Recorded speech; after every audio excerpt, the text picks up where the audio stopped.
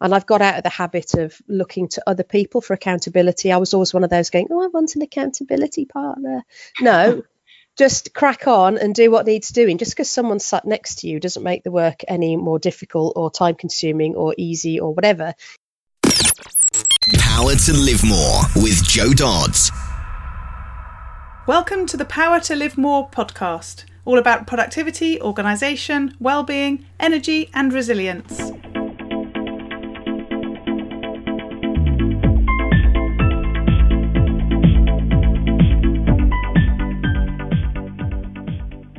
I'm Jo Dodds, and I started this show to enable interesting people to share their stories about how they use their power to live more, and by that I mean to do the stuff that they want to do more than the stuff that they need to or should do.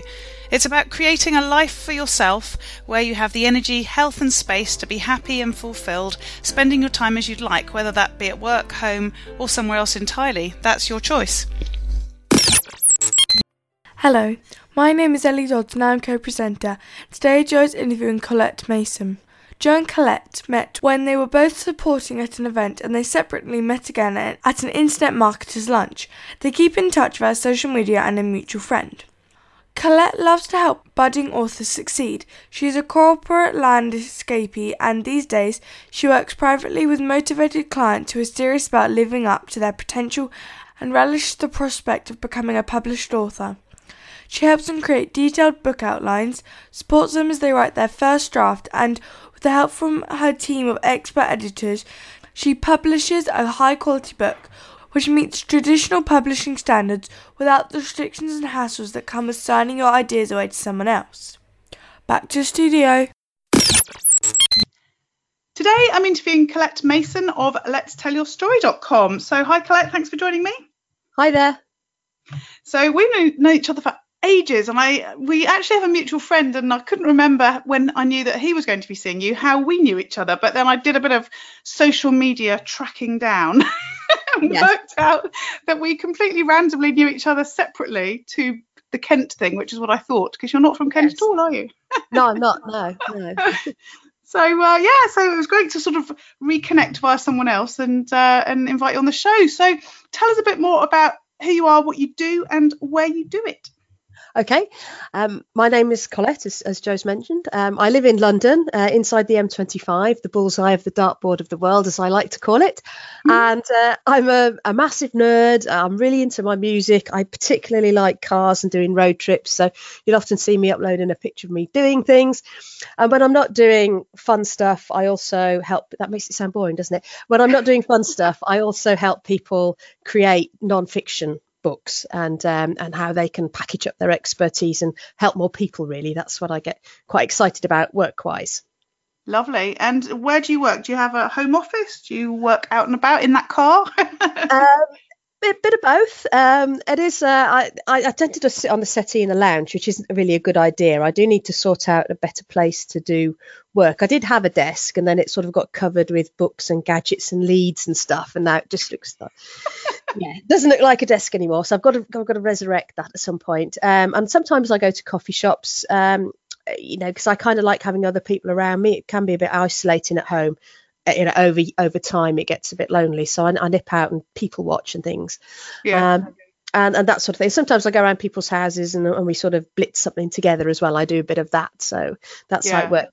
I did try having an office, but it didn't really work out. I didn't use it enough, so I came back home to the settee. I think you've probably been the most honest of my guests mentioning your settee, because I'm sure a lot of us, I certainly work all around my house in all sorts of different places, but I suppose if I was officially asked, I wouldn't always admit to that. Oh, right. I have an armchair in my office, so I have to say that I do end up sitting on that quite a lot as well. It's all about what works for you, isn't it? Yes. I think one thing I have done that might be different to other people is because I'm a bit nerdy. I've got like an inverter for my car, so I can charge my laptop up in the car with the 3-point socket, and so I can actually last 48 hours with all my batteries and stuff. I can last 48 hours without seeing a power socket. So I'm always thinking I should sit in my tent in a forest somewhere and do very creative, deep thinking work and write it down. But I haven't got round to that yet. But that's the big plan, with my mobile power supplies, Well, I spent a lot of time in my caravan this summer using solar power, using my inverter, so that worked well. And at Christmas, I launched a course, an online course, pretty much written whilst we travelled to and from skiing. So I did say that ideally I could do with a long distance lorry driver friend, and I could just sort of sit in the cab driving around the country, getting my work done. So we've got lots in common. Maybe we should go on a road trip. Yeah, I've got a slow cooker for the car. I've gone pretty full on in the car. Oh, you've beaten me there. Yeah. Quite sad, isn't it? Still, there we are. Brilliant. So tell us a bit about why you do what you do, because you're doing different stuff, I think, to when we first met. And a bit like me, I guess you've probably had a few iterations. So tell me more about why you do what you do. Yeah, I've had lots of iterations. I've only had like a permanent job for 11 months since 1996. So I've done lots of different things. I wasn't chained to the usual model, which was great. It gave me a lot of variety. And what I'm helping people with these days is helping them publish their books. I'm a bit of a stickler. I only help up to 10 people a year because it's quite a personal commitment for me and the person, and I always want to make sure that whatever we do is just as good as if you've gone to a traditional publisher. I think a lot of people think you're a bit of a loser if you self-publish your book, and quite frankly most of the people are losers who self-publish their book because they don't, it's like, oh well, I make a fish finger sandwich for lunch. That's fine for you personally, but it's not necessarily what you should give other people to showcase your ability as a chef, kind of thing. And I think a lot of people kind of get the book out there and it's a bit not very, I'll paraphrase, not very good, because they've never done it before and they make rookie mistakes and it ends up, oh, I'll fix it on the second edition. You can't really do that with a book. It's got to be right first time. Everybody else does it right first time, and unfortunately you have to do the same thing. So it was like, well, how can I help people do it quickly and well without them wanting to stab themselves in the eyes? And that's how I started. I did my own first book back in 2011 because I'm a bit nerdy. And I was interested in working out, well, how does this work? It's got to be like printing something out of my printer at home or printing business cards. It's got to be something like that. So how do I actually make a book in a physical format? So I started off with my own, and then I got some crazy friends who seemed to have lots of information kicking around on their hard disk. And I said, why don't we turn that into a thing? And they're going, well, they swore at me, and I went, no, we're still going to turn it into a thing. And both of those went on to do pretty well. One was about Egyptology, and one was about the safe and healthy way to keep chickens around your house and be a bit of a smallholder. So they're very different topics. So those are the first two that I did probably in about 2012. They came out, and then it festered for a bit because I thought, do I really want to do this? I've done two. I've kind of stuck my flag in the top of Everest. The personal glory is gone. Do I still want to do this, or do I want to do something else? But I stuck with it, and I've done I did 13 books in the last 15 months, which is probably why I've got a twitch and a nervous condition. But I thought, yeah, I'll do this because it's worth seeing what it can do for other people. I don't do them for myself anymore, but I do them for how the other person feels. That's the good bit. Some of them fill up a little bit. They have a bit of allergy issues when the book arrives in the post because they're so proud of themselves for finishing it. And I guess that's the ultimate, the nub of why I do it now, is to help them be the best they can be, not in that way, but in a really good way, so they can help more people. Yeah. So it strikes me from what you said that some of what you do is about making it sort of work for you in terms of all that variety and so on. How do you make that happen? You've already said you put some boundaries around how many books you can actually, or how many people you can work with to create those books. How do you? I know you have quite an active life in terms of your interest. So how do you balance the two? How do you? Or I always hate balance. I don't know why I come up with it. It's like one of those words that you think you should use, but actually I don't ever think it's a balance. I think it's an integration. So how do you sort of prioritize what you're doing between that work and what you want to do in your life as well? You're traveling around with your inverter and your slow cooker. Basically, I manage it really badly, very, very, very badly. I get burnt out. I do too much. I have to have a rest. I hate having a rest. I want to do more. And I get in a vicious circle. I'm very conscious that you don't live for very long. That's one thing that makes me use all the time that I've got as best as I can. I'm not one of those people, burn your TV. I'm not one of those people. If you want to watch a documentary and learn something, then do it, but don't just watch a science fiction box set for 40 hours. It's not necessarily the best use of your life. So I am super busy, and I just try and make it be the best it can possibly be. I get variety from the work because books include lots of things. There's design, there's a bit of mentoring, and putting the arm around the shoulder of somebody or kicking them up the backside to get something finished. So there's a lot of variety in that bit of work, rather than if I was building a database or something. There's not much variety in that, but whereas books have got a lot more scope for variety. So that was one of the reasons why I thought I would pick it. But I don't really have any leisure time. I'm lucky that I love computers, so actually doing what I do feels like a break, fortunately. But I want to do less. That's why I've dropped down to 10 books a year, and why I'm doing group coaching now, so I can help more than 10 people, and I can get my life back. So I might drop 10 down to 5. We'll see.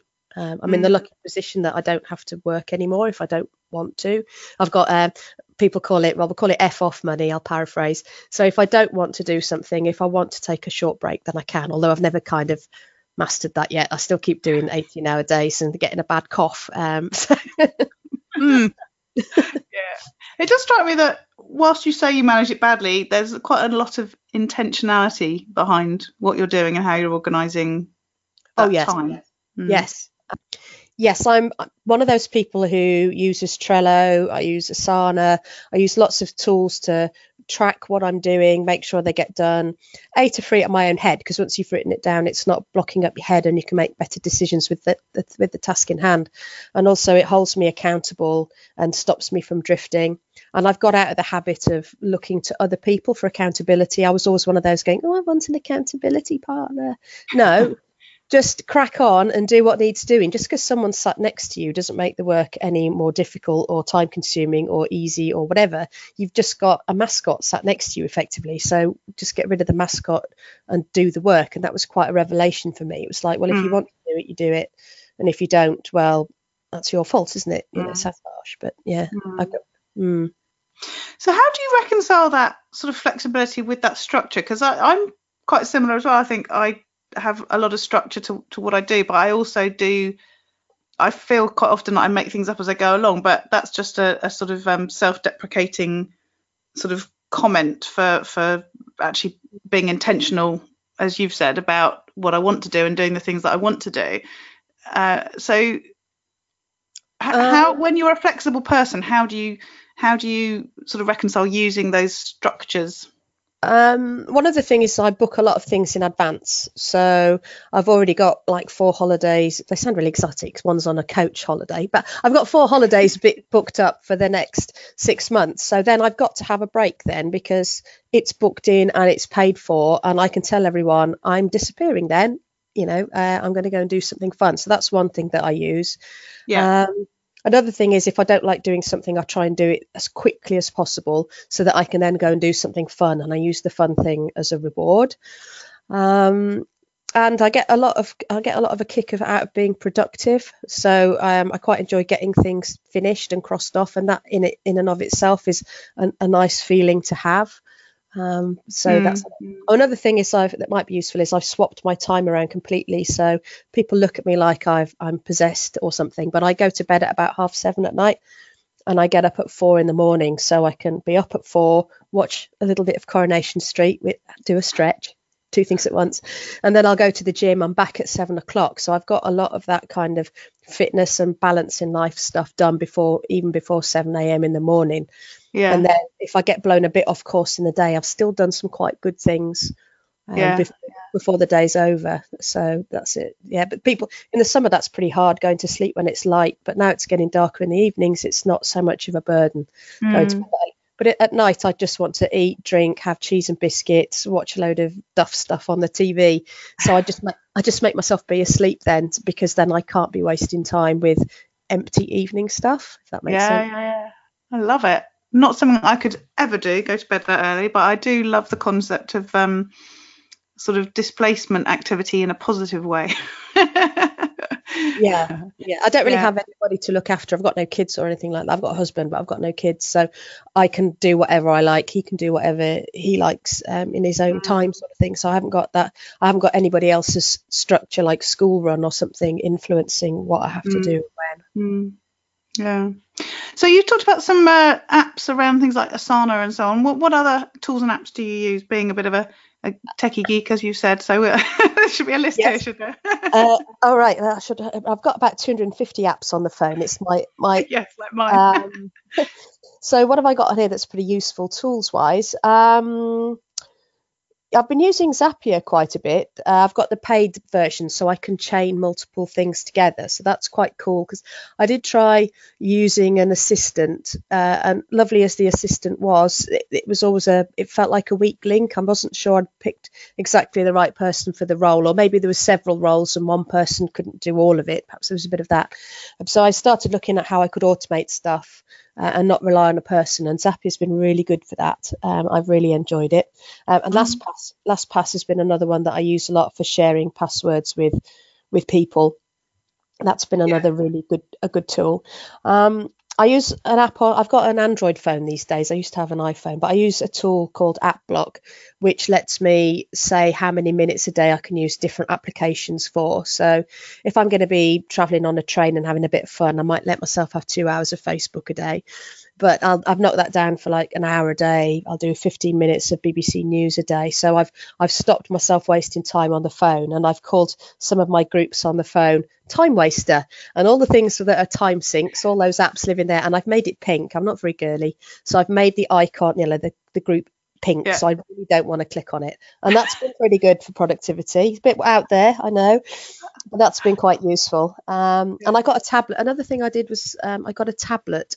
So if the phone's a bit small for doing work on, and a computer means you can get sucked into doing full-on work, so having a tablet meant I had a big enough screen to be able to work, but I couldn't do everything, so I had to keep delegating, and I couldn't say, I know how to do it best, I'm going to do all of it. Although you can't with the tablet because you're a bit hobbled. Although I've got a workaround. I can take remote control of my computer using TeamViewer, so I can access all my stuff if I needed to and just leave the computer on at home. But that's been quite a useful little tool for productivity and still getting things done. I can give people feedback, but I can't be at the coalface. So that was a great idea, as you say, to be connected. In some ways we might be twins. I've done a similar thing for the same reason. Got a big screen on my phone, and then realised it wasn't quite big enough, and did the same. Got the iPad, and tend to use that as much as possible, and only use the laptop for the things that absolutely can't be done on the iPad. But just to think about it in terms of what needs to then be delegated actually is the next step on. So I'll be thinking on. Thank you. So you talked about other people helping you to get stuff done, and Zapier or Zapier, or however we all pronounce it, is something I use as well. And do you use IFTTT as well?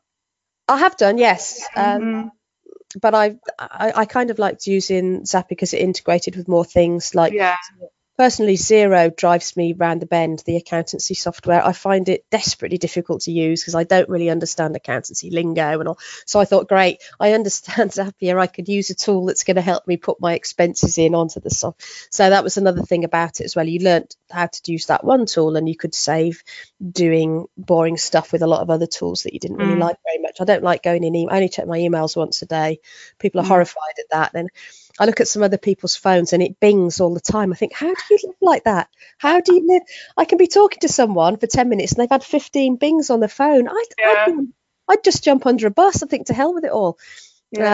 So that was another good way. It meant I didn't have to keep checking all these different places and doing boring admin and getting boring important notifications. It all went to Slack and stuff like that. So I could cut out, if I could automate doing stuff that winds me up, that was kind of cool too. Yeah, I love it.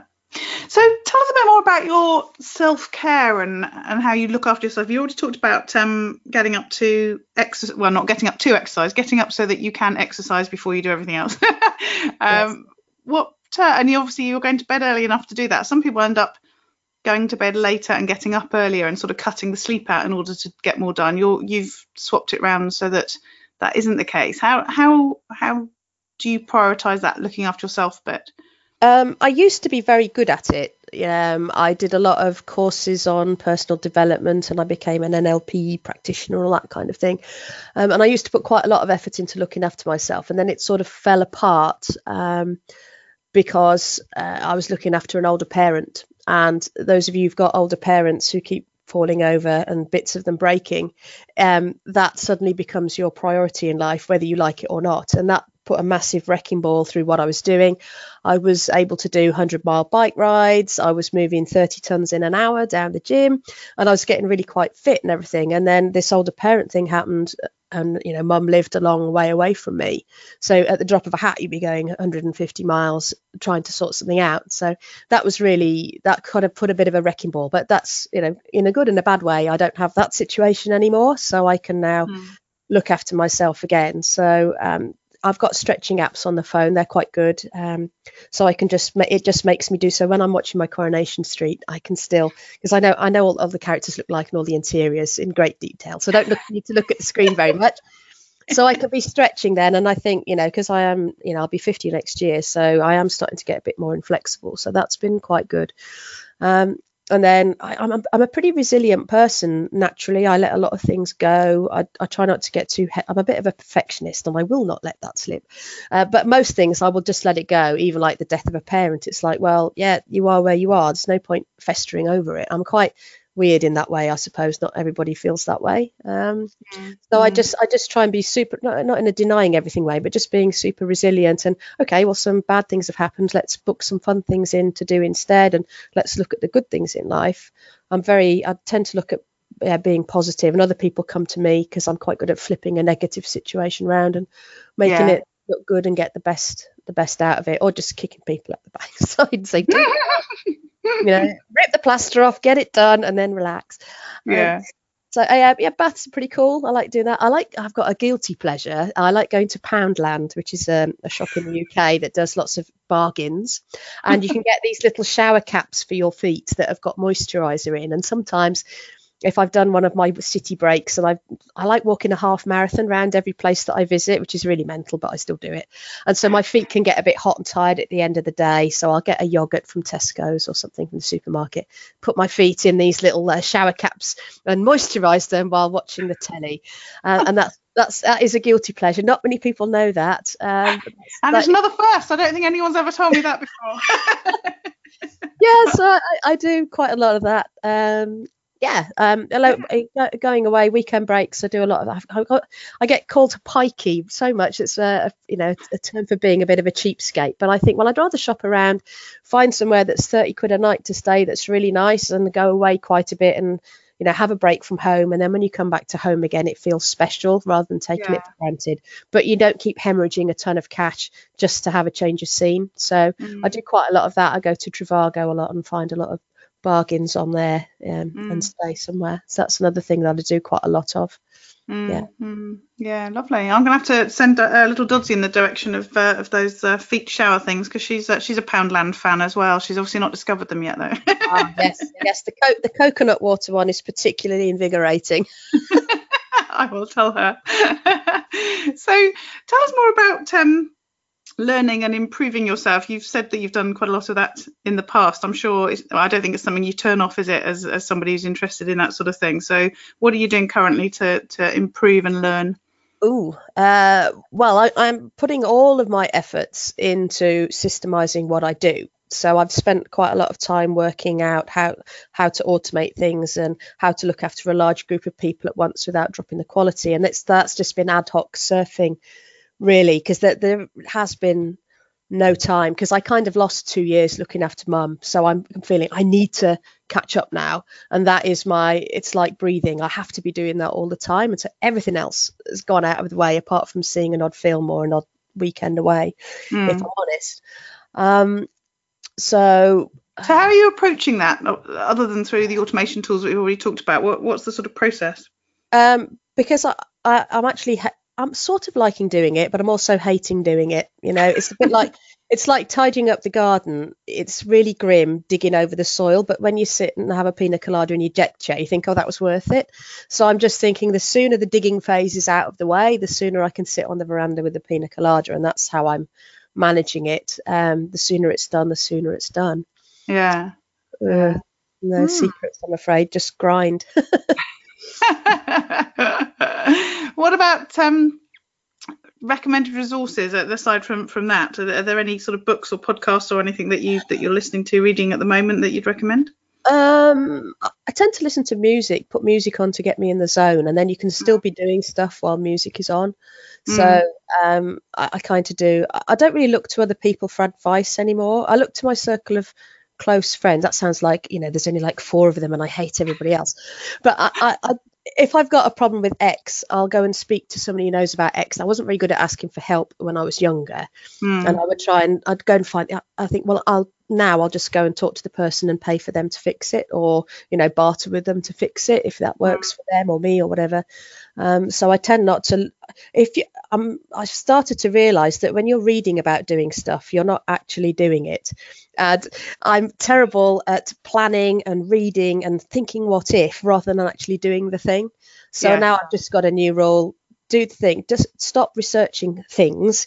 Do things. So I guess that's another reason why I've not been looking elsewhere for stuff to be, because I know enough stuff. I've been learning this stuff about running an online business since 2007 probably. If I don't know it now, then Christ, you're never going to know it. So stop reading, start doing. I'm worse. I just buy the books. I don't even read them. I do have a few of those upstairs. Yes, the people. Oh, you must read this. It's about productivity, and it's just there in pristine condition, not even a slight crease on the spine. I think it's the thought that counts, isn't it? Or is that for a different scenario? Maybe. Yeah. Sometimes I buy the use of resources thinking, well, when I need to know that little bit, somebody said that bit of that book will be good for it. So I've already got quite a lot of things that are going to solve the problems already. So maybe I don't need to look for new stuff right now. Yeah, cool. So let's just finish off talking a bit about sort of routines and rituals. You've already talked about your going to bed early and getting up early, and you sound like you have quite a sort of regular routine for the mornings. Is that something that you've purposely built in to make stuff happen? Yes, I've tried going to the gym later in the day, and I've got a very short fuse. I'm like Basil Fawlty. I don't let on very much, but I'm always raging about idiots and situations, if I'm really honest, but I keep it locked up. So anything, later on in the day, there's more of those Basil Fawlty thoughts going on. So that's why I have to start early in the morning. And I tend to knock off work at about 4 o'clock because I'm pretty brain dead by then. So everyone's going, oh, the webinar starts at 8 o'clock in the evening. I think, not for me, it doesn't. I'll catch a replay, or, well, that's that gone, isn't it? So that's another thing. And I've tried Pomodoro, and that's worked pretty well. But I find 25 minutes wasn't really long enough to crack the back of some important tasks. Sometimes you might need a couple of hours to do something, or I'd feel in the zone, and then the phone's beeping at me going, you need a break now. And I'm like, no, I don't. I need a hammer to hit you with. That's what I need. But I think, planning stuff out on a Sunday, it's a bit grim planning stuff out on a Sunday because it makes me dread the week a bit, thinking, oh no, there's that needs doing. So sometimes I plan on a Monday morning, right, let's do the boring stuff first and the fun stuff later on in the week. And that's been quite useful. Saying no has been quite useful, and boundaries as well. Another thing I've done, another system I have put in place, is I've got a bunch of standard responses, because I always used to do a lot of hand wringing about, I can't let that person down. They've sent me a private message on Facebook on Saturday. I must answer it now, or I'll look like a heartless git, And of course you get very very burnt out doing that. So I've got a bunch of things in Google Drive now. So it's like, thanks for sending me this message. Here's a form where you can tell me about what you want to do, and I'll speak to you on Monday. So I've got quite a lot of, it's already proofread and everything, so I'm not sweating over that. I've already decided that is a polite and controlled and measured response to somebody, and that's been pretty useful as well. And I know quite a lot. I've shared that with a lot of people who've gone, oh, I do the hand wringing thing as well. I go, quick, borrow this and make it how you want it to be. And that's been a pretty useful system as well, for especially like the tire kickers and I think I've been thinking about doing this for several years. Can I pick? No, you can't pick my brain about it, because I've had my brain picked till there's nothing left by people who never did the work after I gave them the answer. So see you on Monday, if you can be bothered to fill out the 7-question form. So that's been quite a useful thing. It's quite a nice little screen. If you can't fill out the form, then you're probably not going to do the rest of the work, Yeah, no, that's a really, really good one. And it's funny, the more I listen to you, being a similar age, I keep thinking, well, I've said recently that whole thing about, we always say about if people could learn wisdom when they were young, and the older I get, the more I wish we could teach it to the young. And I could have known it 30 years ago. Yeah. But, it's interesting how you end up becoming much more discerning through years of not being so and suffering the consequences, and eventually something sort of clicks, doesn't it? And you then sort of realise that there's a better way. Yeah, maybe I should stop doing that. Yes. I have a lot of those battle scars. So I think that's where the knowledge seeps in. You have so many battle scars from screwing up. Eventually the good ideas can get through the surface of you. Yeah. Yeah. So what about if things don't go right? If you have one of those days where it all just goes horribly pear-shaped, how do you deal with that? Wine, if I'm honest. Told you we were twins. I try not to do that as much. I try not to do that because it sort of undoes other good work that I'm doing, like juicing or going to the gym. So I have to stop doing that because it's just a bunch of empty calories, if nothing else. And you still have the same problems the next day. So that's not a very good one. But yeah, sometimes I'll do that. How else do I cope with a bad day? I just fix it. If it's fixable, I fix it. If I can't fix it, I think, well, you are where you are, and move on. So I'm quite dogmatic and black and white about stuff. I try not to beat myself up because my standards are really high. So my idea of a bit crappy and corner cutting is way below, it's way above what other people think is acceptable. So I try and remind myself of that as well. When I hand out stuff that I've made for free, people go, wow, this is better than what I've paid, money for. I'm going, well, is that a good or a bad thing? Is it? I personally think it's bad that people are trying to flog horrible stuff, but I suppose it is a compliment in a way. I try and remind myself of, that it is actually probably a lot better. What I've done is probably a lot better than what I think it is. And I'm like everybody, I'm always my toughest critic. If I've impressed me, then blimey, it must be good, Yeah, exactly. Curmudgeonly Victor Meldrew me was actually impressed with something I did. Wow. So on a day when you've finished that day knowing that you've done what you want to do, so you've lived more, which is where I talk about doing the things you want to do, not the things that you feel you have to do or you should do. What does that day look like? What have you done? Probably been with people, been with friends doing something nice, and I would probably have done something cultural, just like I don't watch dead end TV. If I'm doing something in the day, it would probably be an art gallery or a museum or a working farm or something, goodness knows what, but it would always be something constructive and useful that I would have done with the day, probably in eating and drinking something with a nice view. That would probably be involved. I'm terrible for using food and drink as a reward, and I have to remind myself that is not a good idea, but it is quite a lot of fun doing that kind of thing. And I'd probably have achieved something as well, like going to a place I've never been to before, or putting a new playlist on Spotify for a band I've never heard of before, just for a little bit of the day, and then I'll go back to my old favourites. So it would be something new would have happened in a day off or in a reward day, I think, usually. Lovely.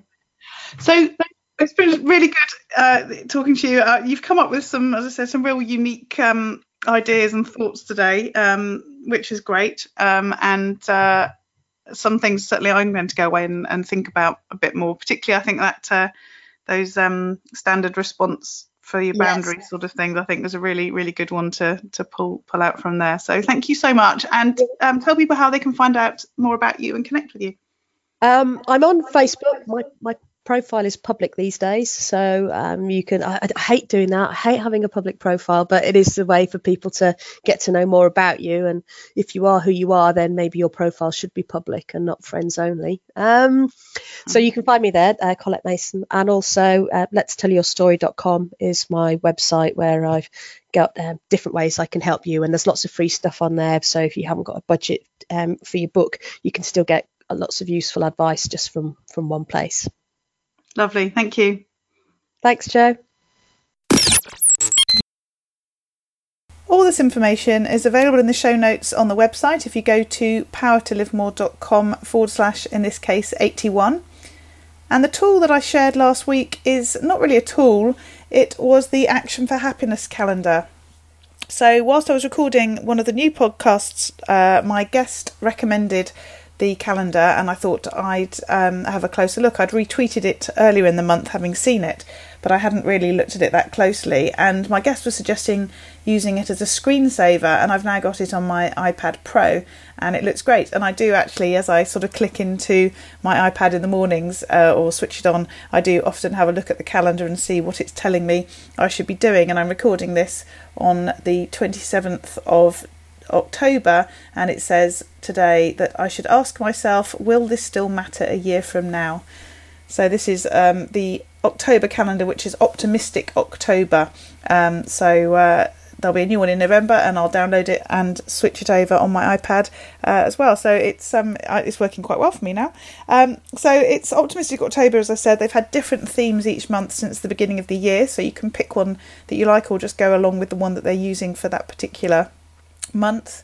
And if you go to their website as well, I haven't used it, but there is a link that enables you to download the calendar entries directly into your calendar, so you can add them so that they pop up in your actual calendar app as opposed to just on an image.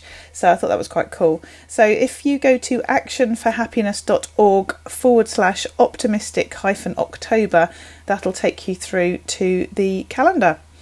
And also, just to let you know, I have started a new, what I was calling a challenge. You might remember in September I did the Avoiding Burnout and Fatigue Challenge, and I was never happy with the word challenge as I was going through the month, but couldn't think of a better word for it. But I've come up with one now, and I'm going to do another one in November. But I'm calling it this time 30 Days of Inspiration. And this time I was thinking about the fact that we're going into Christmas, into the festive period, and how stressful it can be for everybody. So I've decided to focus in November on 30 days of inspiration around how to create calm in your life and your work, so that as you head into the festive season, things perhaps will be less stressful for you because you'll be calm. So if you're wanting to get involved with that, it's basically a weekly post, not a weekly at all, a daily post on my blog, and I send you a daily email to link to it so that you can have a read and decide whether it's something that you want to try or not. As I say, the focus is really on inspiring you to do something differently each day of the month. It certainly shouldn't be onerous, and you don't have to do everything. Obviously, you just choose the bits that really speak to you, that you want to do something about. So if you're interested in finding out more, if you go to powertolivemore.com/creating calm, then you can find out more and sign up there, and then we'll be starting on the 1st of November. And just to remind you again, the show notes for this show are at powertolivemore.com/81. And we look forward to speaking to you next week. Use your power to live more.